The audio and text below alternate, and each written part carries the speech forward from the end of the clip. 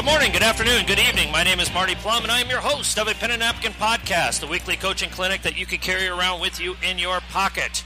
We are here at the state tournament. It is Friday evening of the state tournament. We have a new record for a Pen and a Napkin podcast. 5 guests all at one time.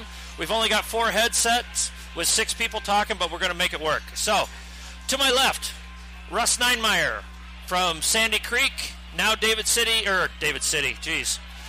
County West, numerous state championships, McDonald's All-American coach. What an experience. He had to spend a week with Jeff Ritz, so we won't hold that against you. I had to spend 8 years with him.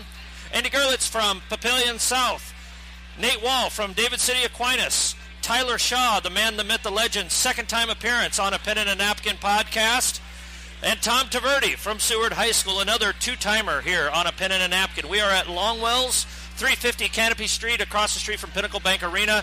They're going to have a ton of specials both this weekend and next weekend for the boys state tournament. Come on over, check it out. They've got food, they've got beverages. You can bring the family over. Just get here in enough time to make sure that you have a place to sit. We had to kick a few people out of here before we got going today. Life on the road in the Big Ten, I guess. So, Russ, how you doing today? I'm doing great. It's a great atmosphere. Excited to see some basketball and friends around. Very good. Andy, how are you doing? Just doing well. Living great. Yep. Happy to be here. All right. Tom? Hey, I'm not teaching world history right now, so I'm doing great. Well, it's 5:15 on a Friday. It'd be awkward if you were teaching world history right now. So. Lesson plans I'd be working on. Oh, you'd be working on lesson plans. My fault completely. All right. And we got Nate and Tyler in the bullpen here. We're going to talk about a bunch of stuff. I sent you guys a format a few days ago. I'm going to change it right away. And this is like the 27th interview podcast I've done. How many other things?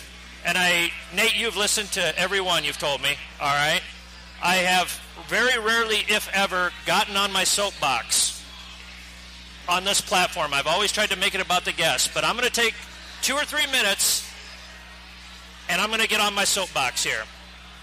We just saw a game today, and as a precursor, this is not the coach's fault. They're just playing the hand that they're dealt, and they're playing the situation and the rules that they're dealt, okay? But by my count, we just saw a state semifinal game in which over 12 minutes, or about 11 minutes of game time, we had 7 total shots from the field. And one of those 7 shots was a 60-foot heave at the buzzer at the end of one of the overtimes. Russ, didn't you say 14 minutes of game clock went by before somebody scored? Yep, before they got a shot up there at the end of the third overtime, yeah. Yeah. You know, again, I don't begrudge the coaches. That's the strategy that they're dealt. They're playing the clock. That's the rules. It's like you're mad at somebody for making a lot of money because they decide to refinance their house, or they get something at a low, they buy low and sell high. That type of thing. Hey, that's the rules that you're dealt. Play it. But it is a travesty, in my opinion, to have a state semifinal in which we don't have a basket from the field in 14 minutes, and we only have 8 shots in 11 minutes of game time. We have perhaps the best player that we've seen in Class B in the last 6 or 7 years, probably the best scorer in Class B since Jordan Hooper played at Alliance. And she spent 5 minutes of the biggest game, 5 consecutive minutes of the game playing defense. And we struggle here in Nebraska sometimes to sell girls basketball against volleyball and against soccer and other things like that, other club sports and other activities and that type of thing. In some programs, numbers are struggling. But if you're a young lady that's 11 or 12 years old and you watch that stretch of 10 minutes of basketball where you hold the ball and you watch people dribble around and not do anything with it, how is that exciting? How is that wants to get you fired up? You know what I mean? It's time for a shot clock. It's time to make this game. And before this, for the first 3 quarters, how many three-pointers were hit? had to be close to 20 between the two teams. The Hauser girl had 5 or 6 for Northwest. A couple of kids from Crete shot it really well. We've embraced every modern concept of basketball. I guarantee if we check the box score, there were more threes shot than there were twos in that game. I'm really confident of that. Or it was close. It was really close. But we're still in an archaic situation where a team is allowed to hold the ball for 4 minutes at a time to play for one shot. I'm exhausted. I'm tired. I'm off my soapbox now. Am I right? Am I wrong? If I'm wrong, tell me I'm wrong. Tom, what do you think? I think there's a lot to be said for that, and if you win, it's not nearly as... There you go. I just think if you don't have a shot clock and you get situations where you have a great player like a Morgan Molly from Crete, that's a strategy that makes sense to work. And so, but I don't know who the decision makers are that'll change that, but we played Crete earlier this year, and we were down 12-6 at the half and just held the ball. And if we had made a couple more threes, we would have been in really good shape. But, I mean, I didn't like playing that way, but I'm like, that's the rule, and it's the only chance we got. Yeah. So until they change that, you'll see probably more of that when you get a great – and the thing is, it's magnified when it's a great player. Because or a great team. Or a great team. Or just, even a great player, because then – to beat that great player, you got to keep the ball out of their hands, and so if you have a guard like Brown and can stall, and they can't take it from you, that's what's going to happen. So, yeah. Do you think we should change it? I think I've thought for years we should have a shot clock. Yeah. And just because it'd be a lot easier to play defense when you don't have to defend for, and it just forces you got to have a lot more sets, you got to have more quick pace. Every other level's gone to it, so I think it's going to eventually come, but I don't know when. Yeah. Andy, what do you think? Yeah, I would agree with Coach Tvrdy in that, it's a lot easier probably to convince kids to play defense for 30 seconds, 35, 40 seconds, whatever number they come up with. I also think that it would be good for the game because it would help kids to make plays instead of just run plays all the time. And one thing on my soapbox I'd like to see maybe would be a little bit easier change would be to clear out the fouls at the end of the quarter like some of them do in the college game so that there's no... like Knights of Columbus free throw shooting contests and that type of deal. Yeah. But to your point with the shot clock, I think that it's probably time for that to change. Yeah. Russ, you've been around longer than any of us. I think the shot clock would probably be beneficial to the game, make it a little bit more interesting for the kids to play with. Questions are, will that change our skill level? Those are things I'm more concerned about. I'm also worried about enough people to operate the machine sometimes. I know it's still a questionable part, but I think for the game itself, it's going to be how long will the shot clock be? Will it be for 30 seconds? Will it be for 40 seconds? I've seen a lot of different proposals come out just this spring on a survey asking coaches to vote on this. I'm not sure, I know we compare a lot to the Coaches Associations that South Dakota has it, but they only have it in the largest class. They don't have it for the rest of the class. So I'm in favor if we're going to do something as a rule change, let's do it all the way all through all the classes. Yeah. Let everybody be on the same page. If it's good for one, it's good for everybody. And that's where I'm going to stand on that. And I don't think we even need to have it we don't need it at the freshman level. You don't need it at the JV level. But at least put it at the varsity level. And I have a hard time seeing a potential state title appearance on a ball being held for 4 minutes. I mean, I just do, and you have that situation. And again, I'm not begrudging either team for holding the ball. That's the rules. That's the game. That's what is put in front of you right now, and if I'm in the same situation as one of those two teams, maybe I consider doing that. But gosh darn it, we're on the biggest stage that we have, and let's let players make plays, and let's move the game forward. There was one interesting fact that I saw during that game, that neither team was in foul trouble. No. They played a whole second half, and I think both teams had 3 fouls. So there's probably more opportunities for some more fouls during the game could have been called, but they just let them play today, which is good for the kids too, I think, at times. So You know, you get one-sided, but I still think a shot clock would make it entertaining. But again, I want to make sure that, you know, we're going to have that all the way through. I would say let's have it all the way through. We're going to have it. Let's use it. Otherwise, don't. Yeah. Coach Wall. Coach Plum, it's kind of a touchy subject for me. You know, I see it both ways, really. Northwest, like you said, they're just playing the hand that was dealt with them right there. They have a dynamic guard. They're playing against a great team with one of the best players the state's seen. And what they're trying to do is just trying to even the playing field, like you said, give themselves a chance. Yeah. And you know, I guess what I see a lot of it on Twitter where you see teams hold the ball for an entire game. Yeah. You know, you have 6-4 games in the fourth quarter, but the defense is just sitting back in the zone and just letting them. I think sometimes there are ways to prevent it. Like in today's case, it's like Coach Tvrdy said, it's really tough to take the ball from Whitney Brown, and so I don't know. I guess I'd like to know what's the initial reason for not having the shot clock. You know, I mean, Tyler, it's hard to say. I think going in, it's time. It's time that we kind of change the game a little bit, and I do like it with a combo of clearing out the fouls as well.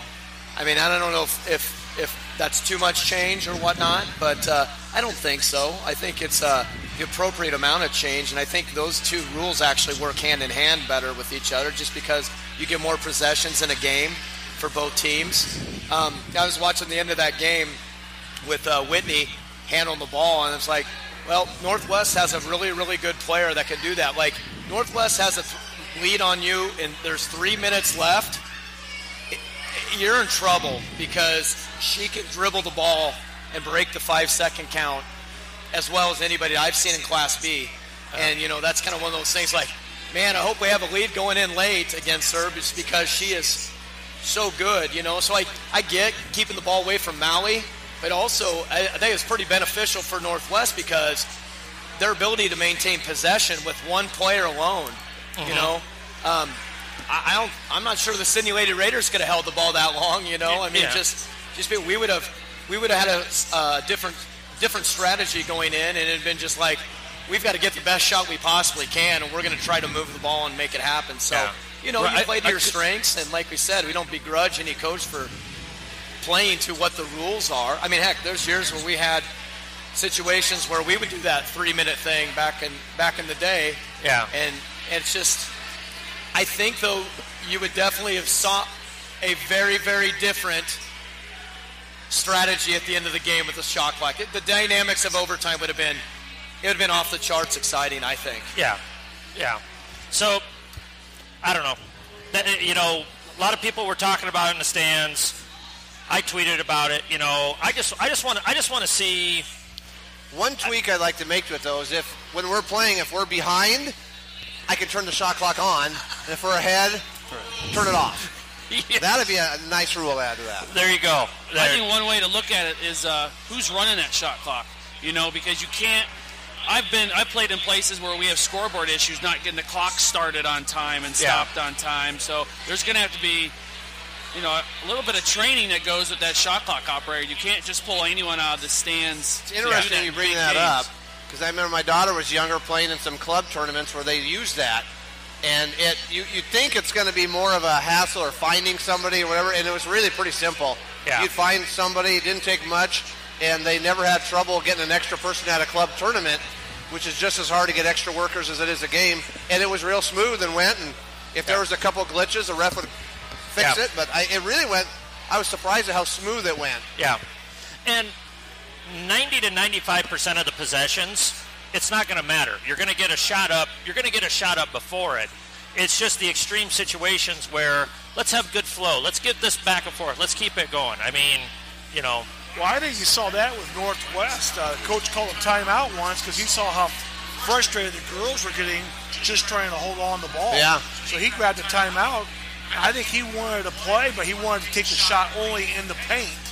And I think Crete did a great job of keeping him out of the paint. So, you know, it wasn't so much sometimes deliberately stalling. But I do think one thing would be helpful, too, is that 5-second count does not get called at all during a ball game. No. And that's something that either she would be there and enforce that a little bit more, because by the rules it says 6 feet. What is 6 feet? Sometimes they're saying you got to be in the jersey with them to count that. I go, and I think just being consistent one way or the other. I don't care which way we go, but be consistent of how you're going to call the game. Yep. All right. Soapbox over. Hopping off. There. All right. Done. We're good. Let's move forward here. All right. I got a few things. We talked about a few things yesterday that I want to talk about with you guys kind of in the same way. And then I got a few different things that we'll talk a little bit differently about. So I just kind of wanted to talk to you three guys. All three of you have younger teams. You're hovering around 500, maybe a little bit below that this year, but you got a lot of your group back. You got most of your group back, okay? What are you looking at for this spring and summer? How do you approach your off-season development when you've got the core of your group coming back? A lot of the folks that I talked to yesterday, they achieved more wins and losses than you guys did. They got a little bit further in district play, but they're losing some stuff, and so they're kind of rebuilding it. And they kind of had their ideas and philosophies of how they're going to attack their offseason with their teams. All three of you guys kind of have your core groups back, So are you going to approach that any differently? Are you going to kind of keep it the same? What do you kind of think? And I know you've only had a week or two to think about it, but I'm sure you've thought about it a little bit as you move forward here. So, Andy, I'll start with you. What are you kind of thinking here? Well, one of the first things we're going to do is to try to get our kids involved in spring sports. 13 of our 14 kids are going to be out for track, or they're going to be out for tennis, or they're going to play AAU basketball. They're going to be doing something. A lot of them have private coaches and different things like that too. We'll open up the gym for them to come in when they want to. Gym space is hard for us to get, but when we get it, we're going to try to maximize it. But, we'll sit down with them here in a couple of weeks after our spring break and just come up with a plan for each kid. We'll sit one-on-one, myself and a couple assistant coaches, and have them talk about, what are your goals? Where do you see your role in our team? How can we help you maximize your potential? Things of that nature, just to try to help them achieve what their goals are. I found that, you can tell them what our goals are for them, but if they tell you what their goals are, they're going to work a lot harder for those goals. So we just ask them to try to tell us what they want from us, and we're going to try to serve them and try to help them maximize their potential. But the biggest thing, I think, is to just keep them in the weight room. We try to get all of our kids in a weight training class. We're fortunate that we've got a strength coach too, but we try to get all of our kids in a weight class. Yes. During the school day? Well, not during this. Well, he runs his own business, but then he'll come up and during the season, he'll put together a plan for us. We lift 2 times a week during the season, and he'll put all that together. I have nothing to do with it. I just say, hey, here's what I'd like to see. We work a plan together. He puts it together. Kids execute the lifts. 15, 20 minutes, we're gone. Yeah. So that's a big part of our development as well. But those are the biggest things, is that they just keep competing.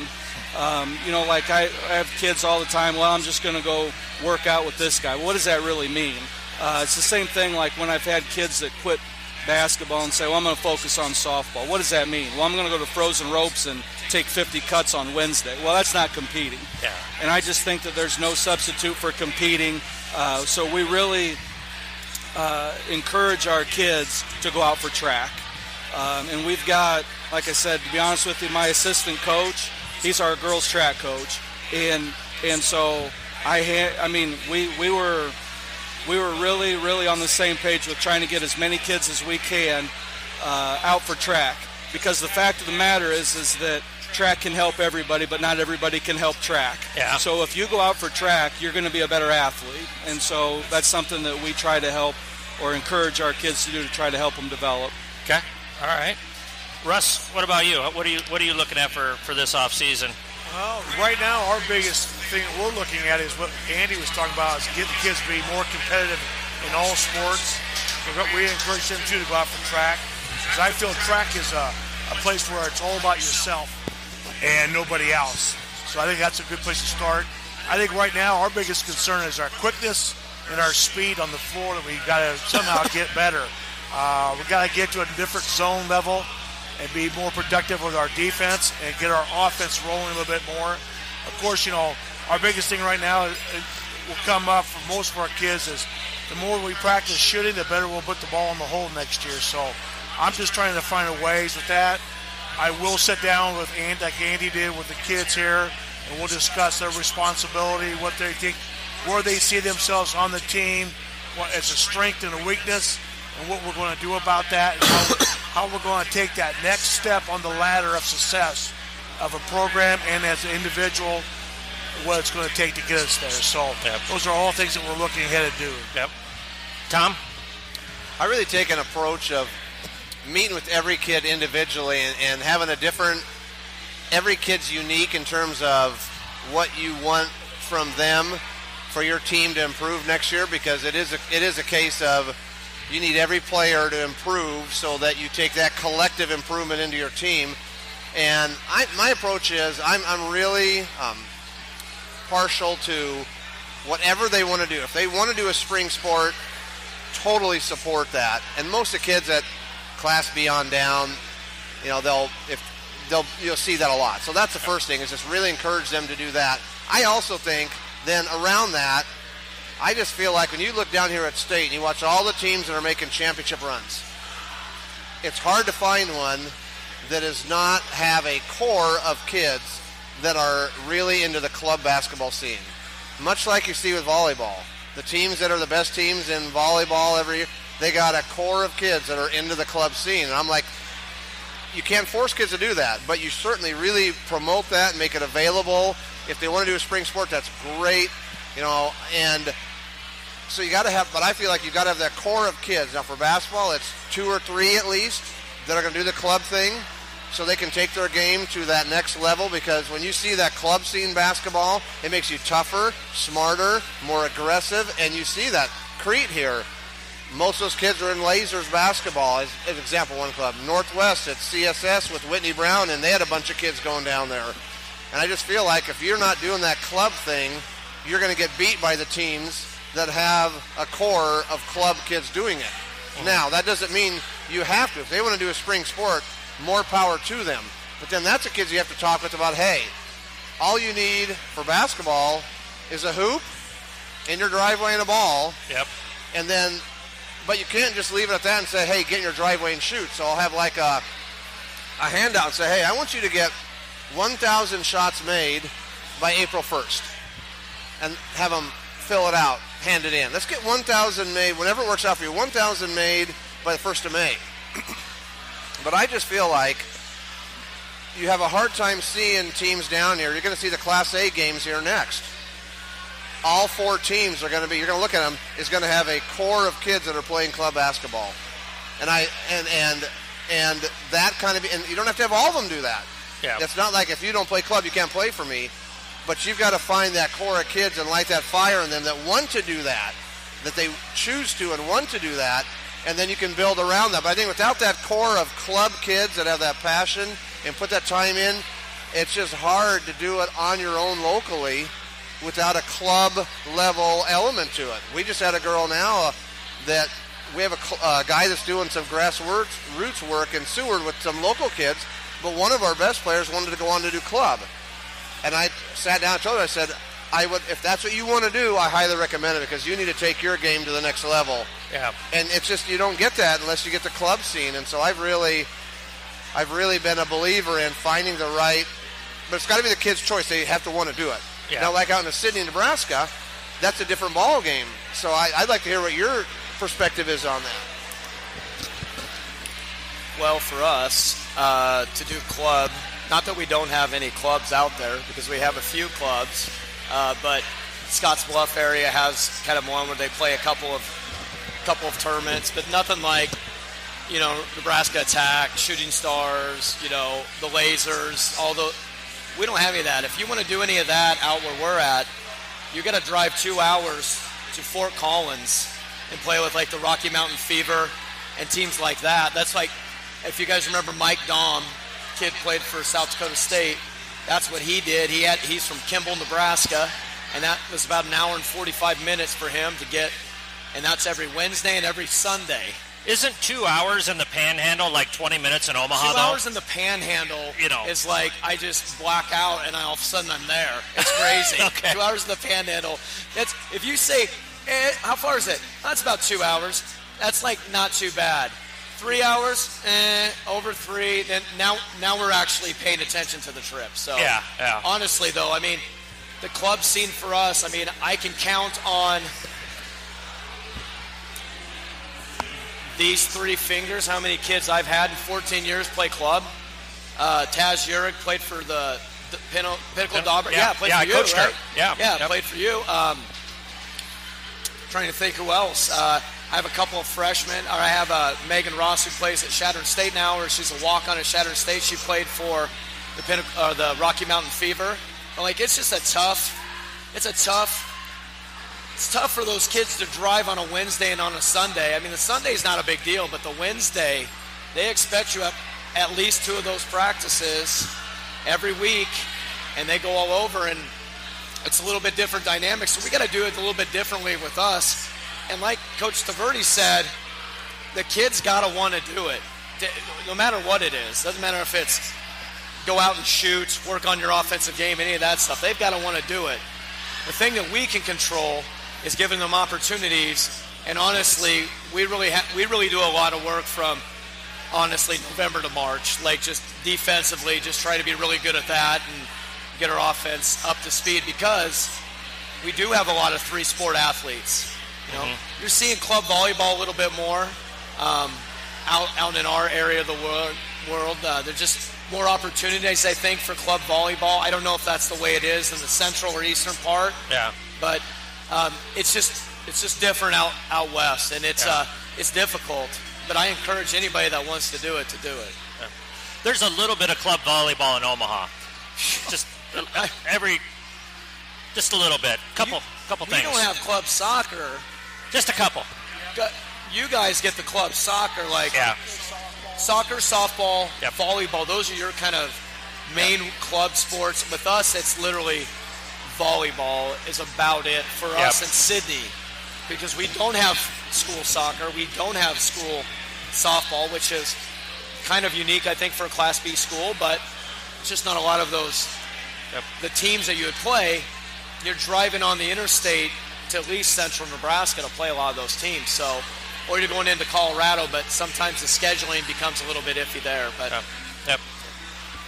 At what point do you guys start looking at your film from last year and start really, because when we're looking at it from November to March, it's little here, little there, but we're focused on 3 tapes on Seward, 3 tapes on Aquinas, 3 tapes on Papio South, and we're also evaluating our older stuff. But in April, May, you can really dig into, okay, these are the 22 games that we're really going to dig in on here. When do you guys start doing that and really start breaking it down for yourself and your kids to get you ready for the next step? Go ahead, Tom. I've always, I don't know when or why I started this, but it always ends up being in the fall, because I feel like my mind's a little more cleared from how our season ended. And I'll go through and I'll watch every game we played the previous year with nothing other than just a notepad and a pen, and watch every game and just take notes. And I've gotten more plays, more whatever, from maybe a mistake we made on how we defended a ball screen, that, that mistake is actually, I can remember way back when I was coaching at Fremont, we were playing Lincoln High, and it was Michaela Franklin. You probably remember her from Andre Franklin's daughter, and we were defending her on a ball screen, and we screwed it up and did it wrong. It's like, wait a minute.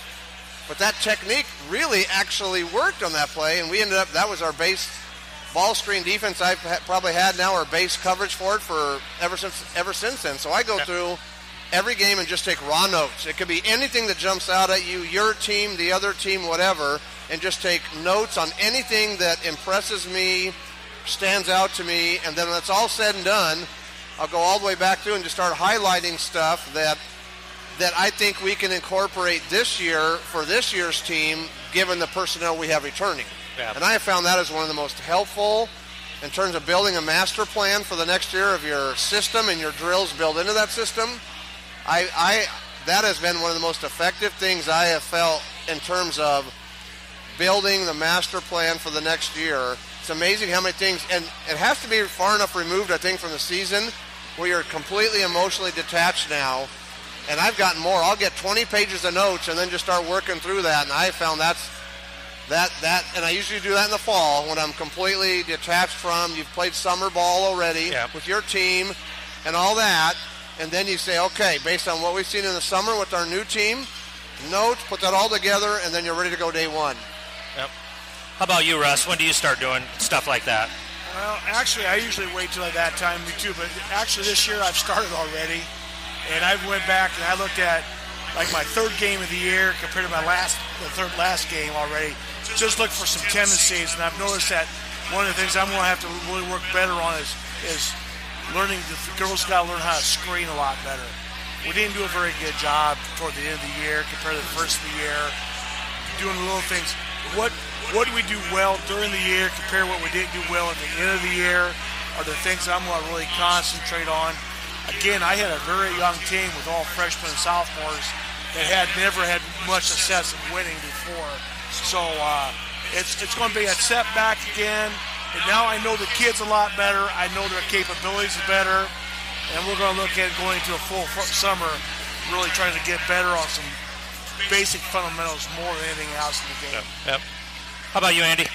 Well, I've kind of started watching some of it already, putting highlight tapes together for some of our kids that want to play at the next level. But one thing that we can do with Huddle now that's good is that, you can kind of go through and clip different things or tag different things. And what we did, I heard Coach Raggi on your podcast yesterday talking about how some of her kids struggled to remember baseline out of bounds plays. So this year, to be honest with you, we didn't run one. We didn't run a baseline out of bounds play this year. It was all motion. So I'd like to go back and check and go look at every baseline out of bounds play we had and see if it was worth it. Mm-hmm. And see like if we got, because I know we had more 5-second counts than we had in the past. But I feel like we also scored more. The other team had trouble defending them at times. So that's something that I'm kind of eager to look at, maybe over spring break. We got that the 16th, so I'll probably start looking at some of the film a little bit closer over that time. I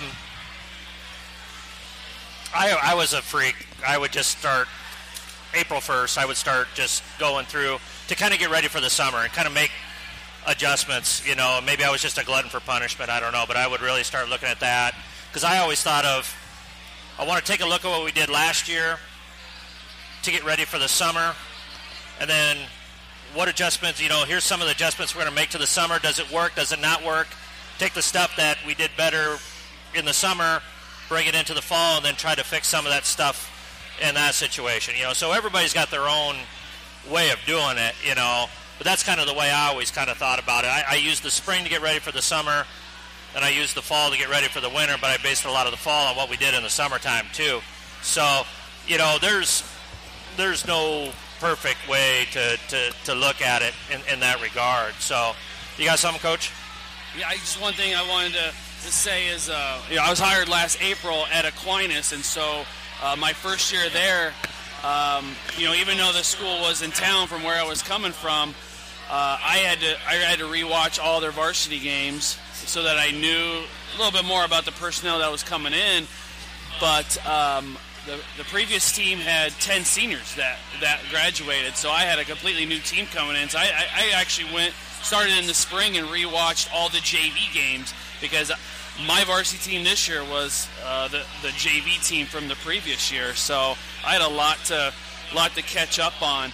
And listening to your podcast early in the year, I remember Tom's podcast in there, and I learned a lot from that podcast as far as making that master plan, sitting down in the fall and watching your team and taking notes and come up with that master plan. So that was something I incorporated this year during my season was, here's what my team looks like in November, but when sub-districts roll around February 17th, what do I want them to look like?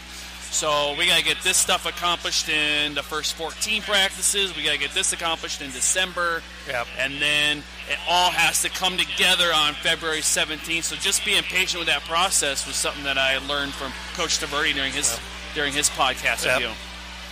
Tyler? Similar to Coach Tvrdy, the master. I feel like his is a little bit more organized than mine is. I buy about 15 composition notebooks, like the old school English the writer's notebook. Are you like the guy in 7 with like notebooks all over your house? Similar, minus the serial killer. Yes, okay, that's good. Tendencies, but I'm happy to hear that. I have I have so many notebooks, and I just have I could go back 2018 ideas journal, and I just kind of look at that stuff, and it's kind of scattered. But the whole master plan thing is kind of one of the things that I've kind of implemented the last few years, and it really does lay it out for you, and it gives you timelines. The timelines are huge. What do we have to have done in the first week? What do we have to have done in the first, by the time the first game? What should we be able to do by mid-February to the beginning of February? And it gives you, I guess, guidance on how you should be practicing versus just, it's my planning period, I should just wing this right now. It just gives you a lot of, gives you direction on your planning. And obviously the master plan for me sometimes goes off the rails, things that I think we should be better at. Maybe we're not. Maybe we need to hit those, or maybe it's time to you see something in a JV game or somebody else does and you steal it and you're like, that's really nice. And that's kind of how we do it as well. The other thing I have to say this, or Coach Cooksley from Broken Bow he'll hunt me down. They're actually trying to start a Panhandle club team from the Panhandle Pride. He's going to have tryouts on March 15th out in Bridgeport. So coaches, send your players there. I believe it's 5th grade through 11th grade. So sorry for the shameless plug, but I knew I was going to get a text as soon as he heard that. So we're not afraid of shameless plugs. Don't worry about it. Don't worry about it. So there you go. Speaking of stealing, what's something you guys saw this year that you you were coaching against somebody, or you were watching film? Let's say, Andy, you're getting ready to play Millard North, but they're playing Bellevue West, and you saw Bellevue West do this, and you were like, I'm going to bring that in for the Titans, or something like that. What's something that you saw this year that you were like, that's really good. I want to add that to the repertoire of the Sidney Red Raiders, or the Monarchs of Butler County, and so forth and so on. Anything come to mind off the top of your guys' head that you saw this year? Tom's got one here. I saw a team that made a lot of shots, and I thought that's something we ought to incorporate, is making a lot of shots. That didn't happen, though. What's that? I saw a team that made a lot of shots one time, and I'm like, actually what I saw was on Concordia Women and the way they played their press and their system.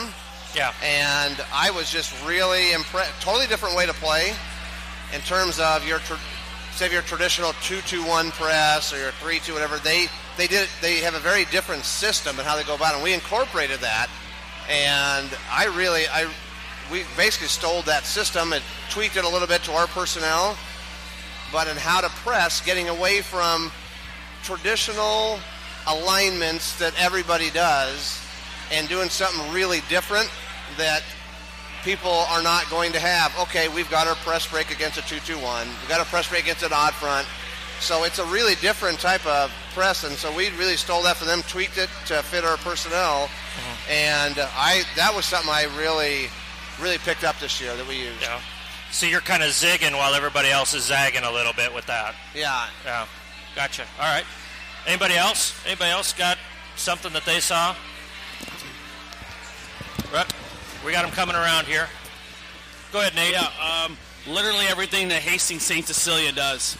I watched them 3 games before we scouted them in January, and I saw a couple of really good sets and out of bounds play, and I'm like, we're putting in that. And so we saved some stuff for sub-districts and ran it, and even named it after St. Cecilia, put in a play called Blue Hawk. And That's one thing about coaching. It's literally like the greatest fraternity. It's like the greatest brotherhood, and I've had so many people help me along the way, and no one has ever told me no before. I think I've talked to Coach Tvrdy on the phone a few years ago because I needed some help. He called me back in December wanting some help scouting. I can think back to back in January, we were struggling against a half-court trap against St. Cecilia, Kearney Catholic, and Lincoln Christian. And so when I got back on Tuesday off of the bus, I just started calling some of my coaching friends, like, help me with this. How can we break a half-court trap? What do you do? And about 3 coaches just said, well, here's what we do, and I incorporate their ideas, and then I name them after them. Yeah. Sims 51 from Laurel, and we put in and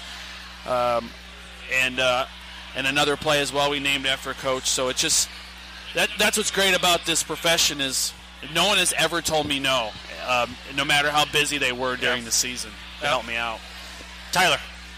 This is a small tweak we did this season, just by watching Shadron and where they have a 6-foot-long athletic player that they had at the top of their 1-3-1, and I know I should be putting one of our longer players at the top of the 1-3-1, but obviously it wasn't that obvious to me. I watched them on film, like, man, teams are really struggling against Shadron's 1-3-1. I was like, maybe we should throw Maddie up there, our 6-footer. Yeah. Guess what? I was thinking, you always worry about what could happen. Oh, they'll get backside rebounds. Oh, what? No, it was glorious. I stole just that little idea watching Shadron on film and going, why don't we just do that? That's so many times through a season. Do you see somebody does something on film, and obviously the out of bounds plays that people, at least I steal little ones or try to incorporate it in what your alignments. Mm-hmm. Man, I really like the pick-the-picker action, or I really like this, and just try to make it all your alignment so it kind of fits yours.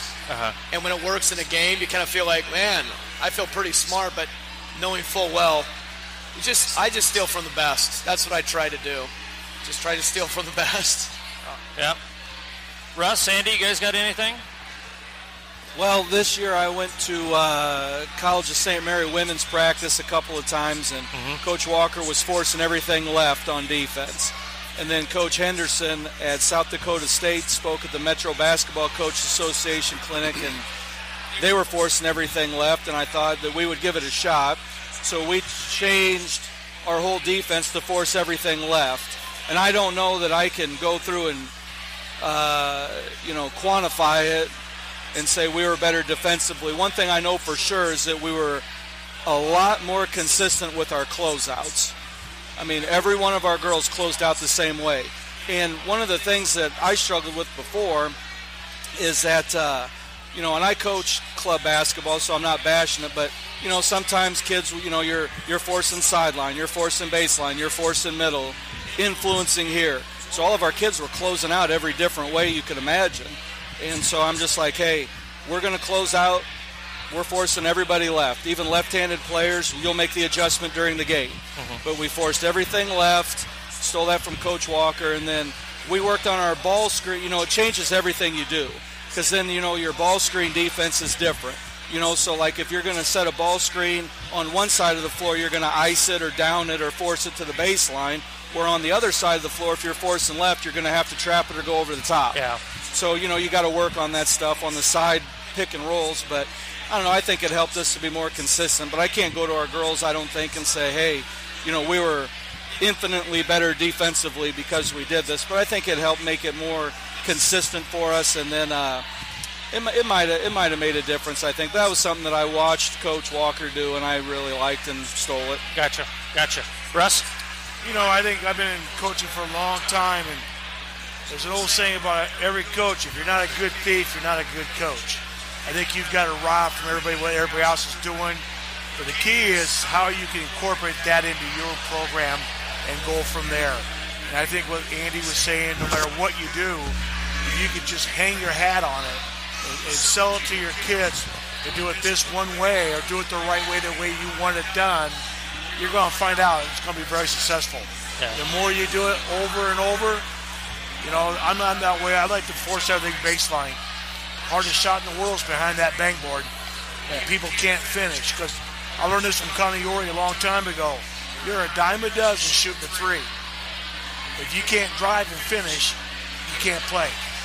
And I think that's very true. A three-point player anymore, if they get their feet set, they're draining them. Yeah.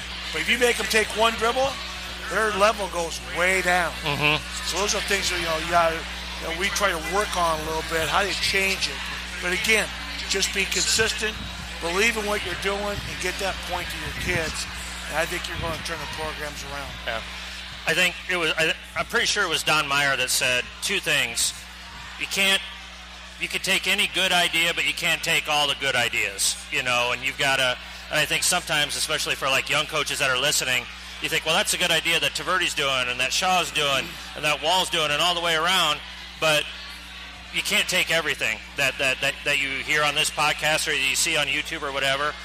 And then, and I think Russ, you make a good point too, I think you said this, you put something new in, that means you got to take something back out, and you can't have paralysis by analysis and try to do this. So let's say, Tom, you took Drew Olson's press, but you probably had to take out different pressure schemes because you had to work on this, so therefore this had to be taken out to make room for this. I'm guessing that's what you had to do, right?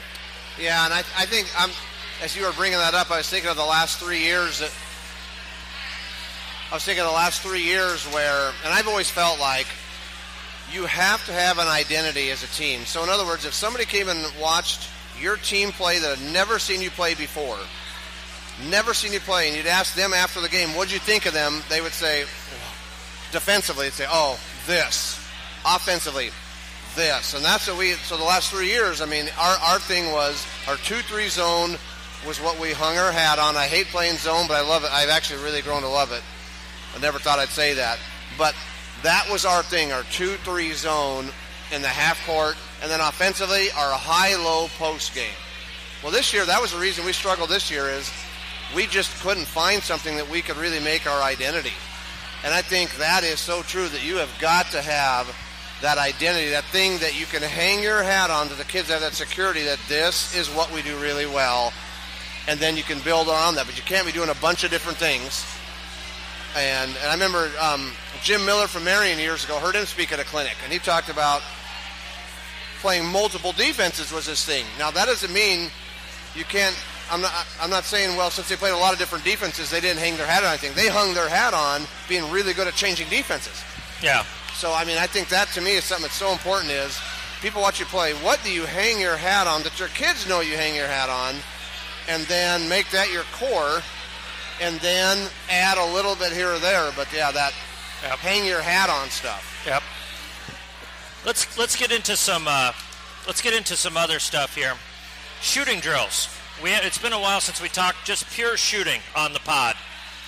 What are some good shooting drills that you guys feel like you run that you like? What are the reasons why? If you could kind of explain it.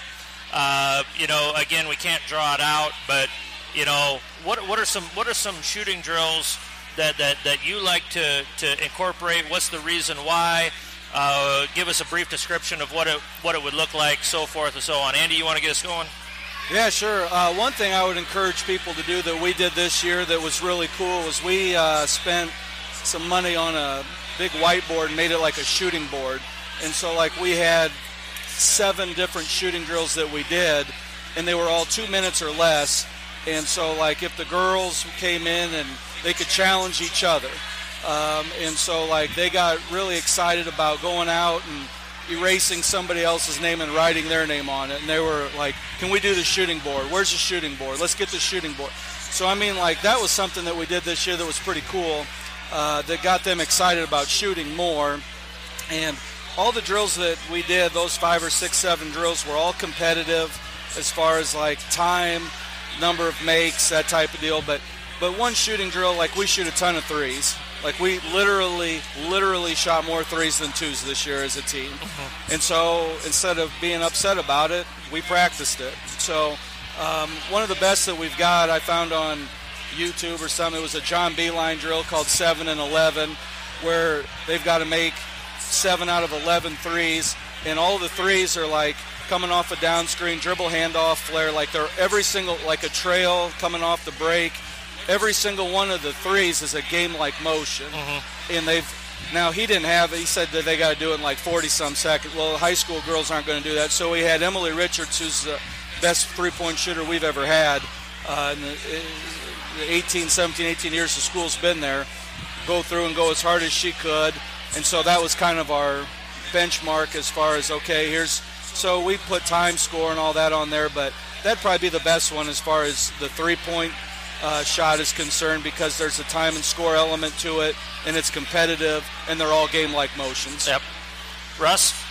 A couple of things like Andy said was really good at. Number one, I think, in shooting is getting the hand behind the ball. And we all do the pre-formed shooting drill with one hand. Well, we'd like to take it back and keep going. We'll say you keep going, make three is your goal. If you miss two, you got to start over from a previous shot. But we're just keep working one hand only, learn how to turn it, get the hand behind the ball, and really work that out. Even out to the three-point line, doing one hand. The offhand seems to be really getting to be a bad image, because these young kids are all trying to throw the jack and the threes up, and they're losing form. How many kids you see putting thumbing the ball, spinning the ball? It's got a way of breaking it. But one of the drills I've done for years is called the George drill. And to encourage a three-point deal, I'll lay the dollar bill out on the court. First girl that can make three threes, go run and grab that sucker. Those kids go wild for that money. It might be enough to buy a soda or something on the way home after practice, but it's a good way to end practice too. And go on a high note. I know you don't want to give away that dollar bill. Not very simple. Yes, But it creates a lot of enthusiasm, and even my post players will shoot threes. They'll have a chance. Everybody's got a chance, and sometimes a lot of balls going up on hoops, but that's okay. And you gotta find a niche how to get the kids excited about doing something that's out of the norm. And maybe one of the things that we talk about, we play a lot of 2-up. I've done that since my daughter was playing back in the late 90s. We go out and play 2-ups, have competition after practice. They'll go play 3-on-3 they used to play 3-on-3 to 100 by ones, and then walk out mad at each other at the end of practice, But get the kids just do something extra is the main thing I think in shooting drills anymore. It's just be competitive in everything you do. Gotcha. Tom? My philosophy is try and just do a lot of different shooting drills that hit the different types, like shooting off the dribble from like a full court situation, off the bounce from a live ball move, 1 dribble, 2 dribble bounce, get to the rim, off the catch, off the screen, and just give them those different, and I really believe a lot in mixing up throughout the course of the drills, where you're shooting from a 3 and then a 15-footer, then an 8-footer, then a layup, then a 10-footer, and having them after. I feel like that really has been effective for working on your touch, where within a shooting drill, you're 3 and then 10 feet, 3 and 15 feet and back and forth. And so we do a lot of, and always time every shooting drill and score it. And the universal thing that always works is make them run afterwards. They always compete for that and make it everything competitive and timed like it is in a game, put pressure on them. But I really think that shooting off the catch, shooting off the screen, shooting off the dribble, 1 dribble, 2, and really mixing those levels up. And then we've always done this. It's happened more often than you'd think, where we do midway through practice and at the end of practice every day, we have our Gatorade shot, where we do shots that would be like at the end of a game, end of a quarter, half court, a lot of half court type shots, and do that. And the kids just love, once we say Gatorade shot, we'll mix it up when it is in practice. They sprint for the rack, grab a ball, they just love that. We've had more shots we've made over the last 5 to 10 years that have been that same, where the kids go, we do that, we work on that, half-court shots and so forth, that, like you saw Morgan Molly today, she about nailed that half-court shot. Yeah. And one of the 7 shots in 10 minutes. Yes. That might win you a game a year. Yeah. One of those. So I really think a lot of different levels off of a lot of catch, dribble, and so forth, timed and scored, and then mix in, because they're fun, those half-court or whatever shots, like the Morgan Molly shot today that about went down. Yeah. And because I tell you, you get in that position more often than you think. Yeah. Nate? Yeah, my favorite shooting drill we do, I'm a motion offense coach, so I'll have our girls throw slot to slot, and then the girl that threw the pass, they'll go set a slot to wing down screen, and the girl getting the screen, they can curl, they can come off a back cut, they can go off a flare cut, and then we call it down screen shooting with 2 shooters, and so the girl getting the screen's getting a shot. So at every screen, we have an inside cut and an outside cut. So the girl getting the screen gets a shot. And also the girl setting the screen is also going to get a shot as well. And so, because those are the shots we're going to take in games. So I call it down screen shooting with two shooters. And I like Coach Ninemire's idea as well. We'll have some competitive shooting drills. You got to make 5 shots, baseline, wing, top of the key, wing, baseline. But then we'll end with a half-court shot to take your idea, Coach Tvrdy. And then if you make the half-court shot, you got to yell Monarchs win. And I've had teams that, they might be 10 shots ahead, but they can't make the half-quarter. And then when you get both teams at the half-court trying to make the half-quarter, that makes it a lot of fun. And I've had teams that have lost the drill because they forgot to yell Monarchs win. Yeah. And then I don't use running as a punishment in my program, so probably the worst, the most difficult punishment for kids to do, and we'll have winners pick the loser's punishment, but it can't be running. So sometimes we'll have winners will tell the losing team, you have to say something nice about everybody on the winning team, and that's difficult for them to do. It shouldn't be, but it is. And that was the idea I took from Coach Henderson, South Dakota State. And what's even harder for them, have the losing team say one thing nice about one of their coaches. I mean, they rack their brains forever, which is alarming, but it's just anything you can do to increase that communication like that in practice, and that was something that I've learned from going to clinics as well.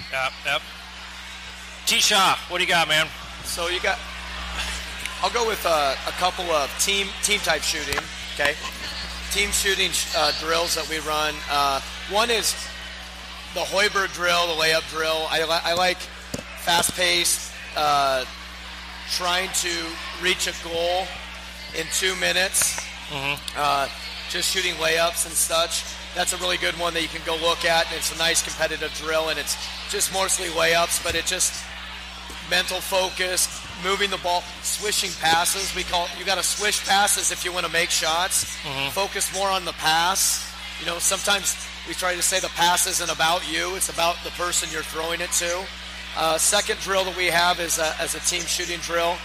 It's a full court drill, and I'm sure it has many names, but we call it whatever our goal is in 4. We have 4 minutes to score a certain number of points, and it's a pass, layup, and the person that shoots the layup gets the rebound and throws to 2 outlets going the other way, but the passers going up the court have to hit shots. So you have 2 lines under each basket.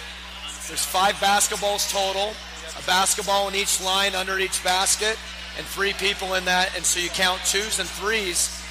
And I kind of like the angle of the passes because we try to shoot a lot of inside-out 3s and paint drive kick-out 3s. So we try to say you can shoot a 3 or we call them crazy 8s. 8-foot full-speed shots are really, really difficult, but we found ourselves, we shoot a lot of those in games, but we never practice them. You know what I mean? Yeah. Like that when teams get back and they wall up and you can't get all the way to the rim, so you do a jump stop and you cast a full-speed 8-foot shot. It's like we should start practicing those shots because we shoot so many of them in transition.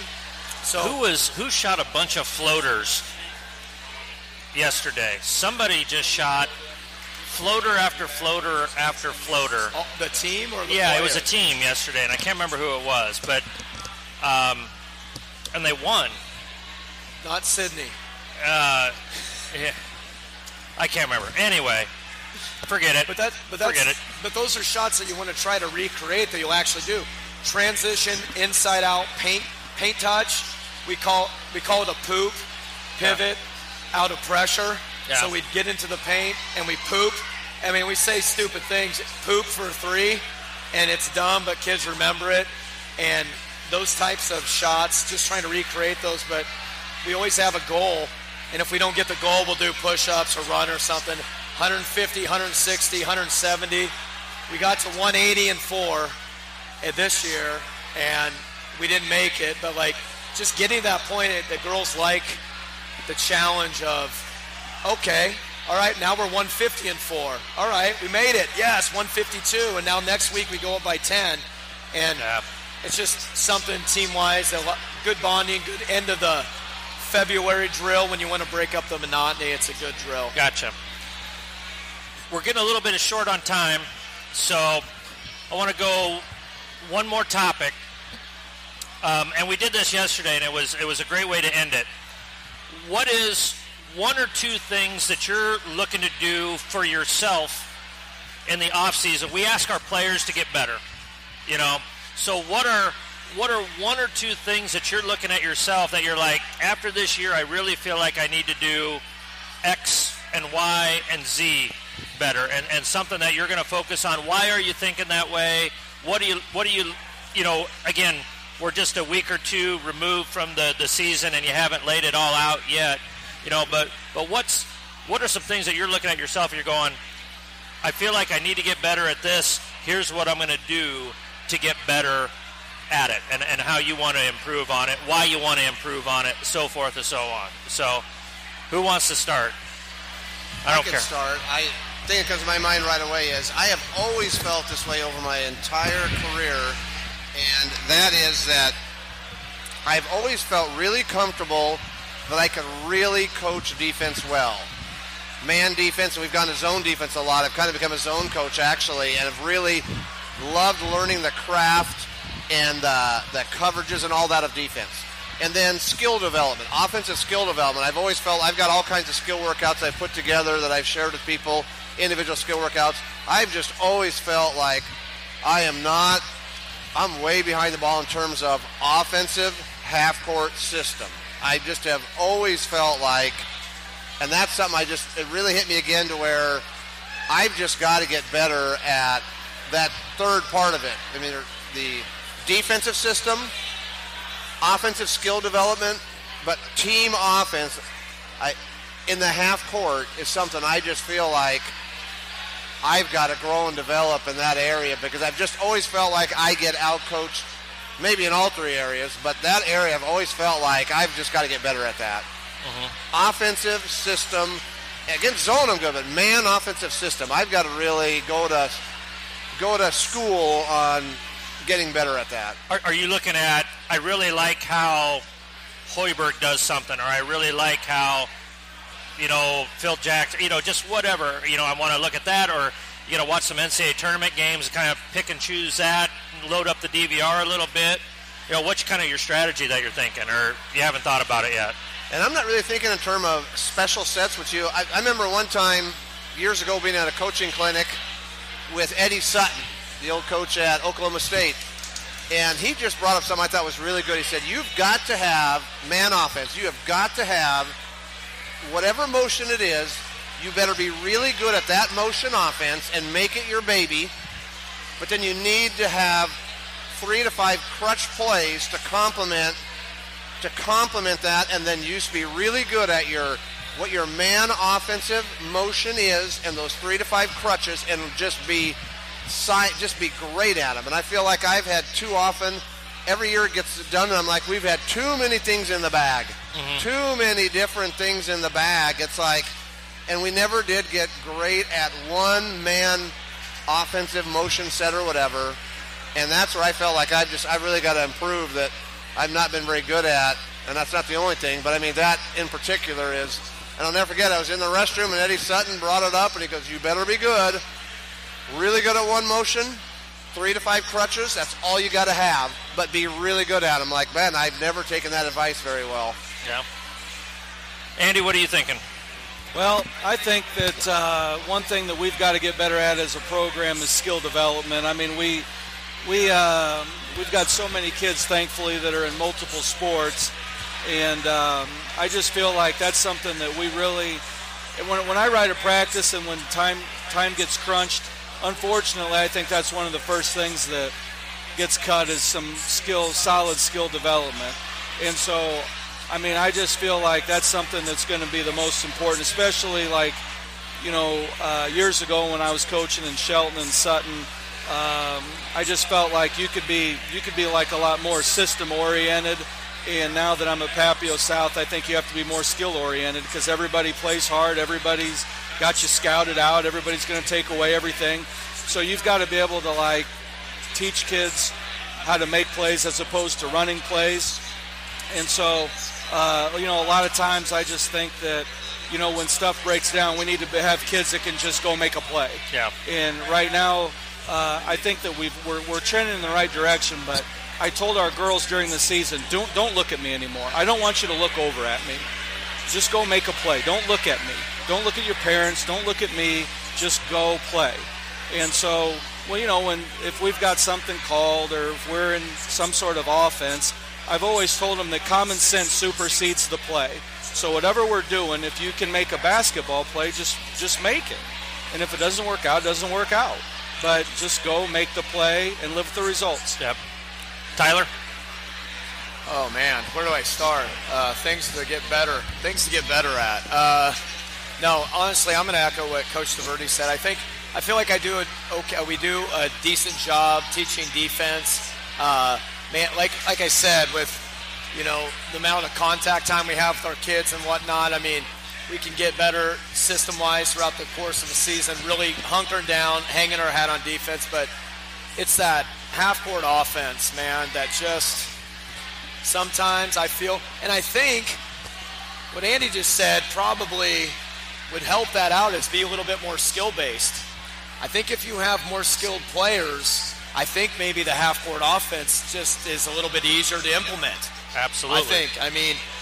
Well, I would tell my kids, you want me to coach less on offense, have more skill.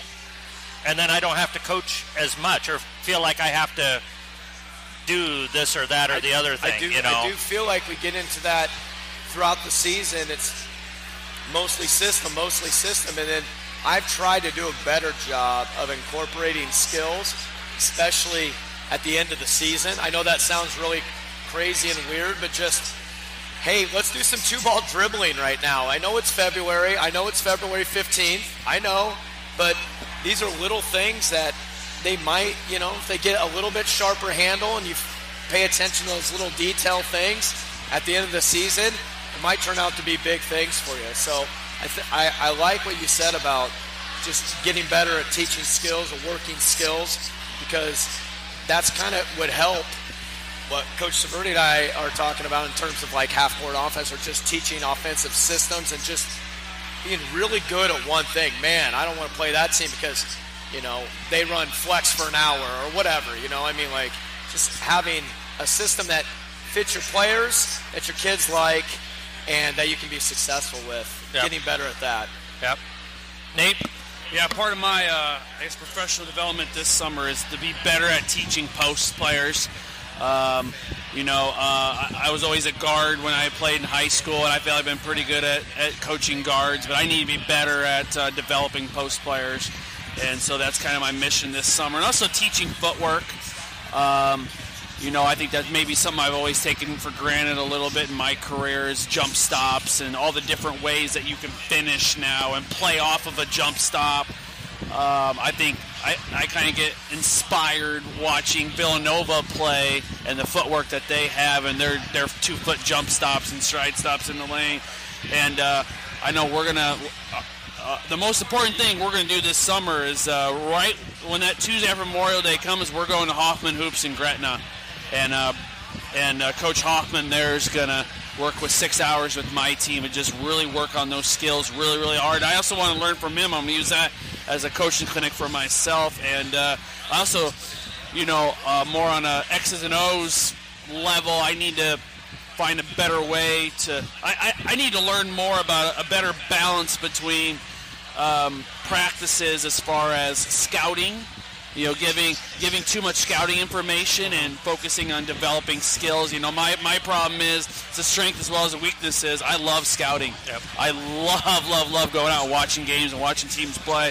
And I probably do the paralysis by analysis thing maybe a little bit too much. So I need to talk to smarter coaches than myself and figure out a better course of action for that. Awesome. Russ, bring us home. Well, I'll tell you what I think for me would be post-play is going to have to improve a lot. I've got some young ladies that I think have got a lot of potential. I got to concentrate a little harder to try to get them to be able to score inside a little bit more for me. And I think just, we seem like we struggled this year a lot against a 1-3-1 zone. So I'm going to be looking hard how to solve that problem a little bit better. What I've done in the past, I was blessed I had some good players that could throw it up. So right now I got to try to figure a different way out how to solve that problem. But probably the main thing I'm going to really work on is basketball knowledge, one-on-one with the kids. I don't think they understand the game where I'm saying something, I think I'm too far along with them. I think I got to back it down, be a little bit more patient with them, and bring that culture to DC West next year. Okay. I got to add one thing to that, because I think Russ made a great point, and Andy made a great point about skill development. Our practices now are so skill-based, but I used to do this, and I haven't done it for a while, and I got to go back to doing it, where I would have one maybe college game that's going on that week, and I would say, you got to watch the first half. And it'd be a game where I know it'd be a high-level game, and I know it'd be a really good color analyst, like Jay Billis or something. Yeah. So you got to watch that first half and write down 10 things that you learn that he says during the course of that game to get him to think the game. And that was so... That's a great idea. I did that, and I got away from it, and I regret it, but it made me think of that again, and they'd hand it in. They got into that, and they learned a lot, because you're right. Kids got to be, you got that savvy part of it. We're going to run this offense, but when you get in a situation, you need to know the game and know how, okay, I do this now. And so I used to do that, and made me think of that right now. We got to get back to doing that. One game a week, they'd have to watch a half. Yep. 10 things you learn, bring it back, hand it in. And I think you have to teach them, like Russ is saying, the mental part of the game. Yeah. Yep. That's a great idea, Tom. I love that. And that's we're going to wrap it up there. I'm the one that has to bail on everybody. I apologize. Hey, you got to have a shout-out, though. What's your shout-out? Well, Tyler's daughter was a senior this year. Took her to state. I did that a few years ago with my daughter, Hannah. He took her, and just in terms of a shout-out, in terms of your daughter at state, ends her career at state, and that's just a great finishing the course, finishing the fight. Absolutely. Yeah, that's a great deal. So we got, there's Matt Fritchie, the man, the myth, the legend from Hillsdale College and former Pen and a Napkin contributor here. So, guys, I can't thank you enough for coming in here. We had 3 available microphones and 5 guests, and we made it work. I hope I was able to compensate you adequately this evening here. Can't thank you enough for coming out here. We're at Longwell's, right across the street from Pinnacle Bank Arena. That's all we got for Roundtable number 2 here. So, coaches, as always, be sure to hone your craft one day at a time.